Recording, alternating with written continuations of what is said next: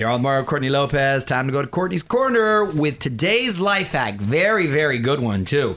We told you about the smells we hate the most. Here's how to get the smells out. Okay, honey, what do you got?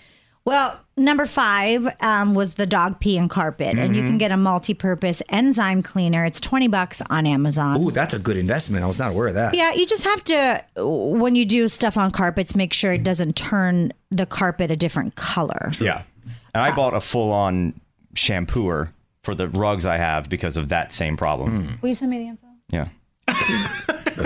Number 4, gasoline in shoes. You soak them in industrial strength dish soap like Dawn Ultra Platinum. I'm telling you, Dawn, I've gotten my kids stains out of their clothes because babies get a million stains. I clean my wedding rings with Dawn. Wow. Dawn does so many things. Okay. We're naming our next child Dawn. Number 3, smoking clothes. If you add a cup of baking soda to the wash cycle, it will help get that out. Wow, yet another reason baking soda is a good investment. Yeah. I'm pretty sure all you need is baking soda and Dawn. Yeah, then you're good to go.